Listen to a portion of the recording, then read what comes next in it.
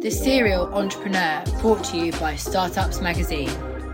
A podcast bringing you leading businesses and founders who have a story to tell and explain some of their biggest challenges. Try not to be too hard on yourself. Like, I meet so many founders who are like, I should have done this, and then the pandemic happened and I didn't do this, and you spend so much time like second guessing yourself when really mistakes will happen. Like, we're human.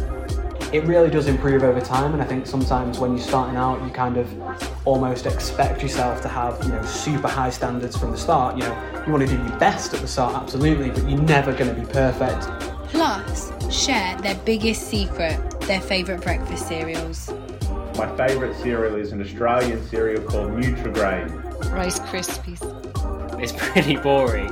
Weetabix. I have a clear winner. It is Cocoa Pops.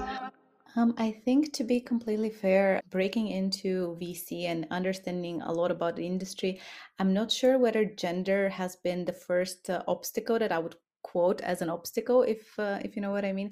But and even in conversations, it seems like age is actually more frequently referenced rather than even gender. And I think for me, because I was really young when I started my tech or startup operator journey, I was 22. So I think going to conferences, looking back then, that was even a more kind of a bigger barrier, I would say, than gender.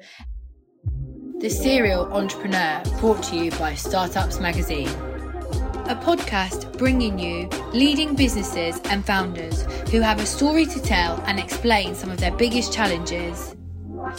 Try not to be too hard on yourself. Like, I meet so many founders who are like, I should have done this, and then the pandemic happened and I didn't do this, and you spend so much time like second guessing yourself when really mistakes will happen. Like, we're human. It really does improve over time, and I think sometimes when you're starting out, you kind of almost expect yourself to have, super high standards from the start. You want to do your best at the start, absolutely, but you're never going to be perfect. Plus, share their biggest secret, their favourite breakfast cereals.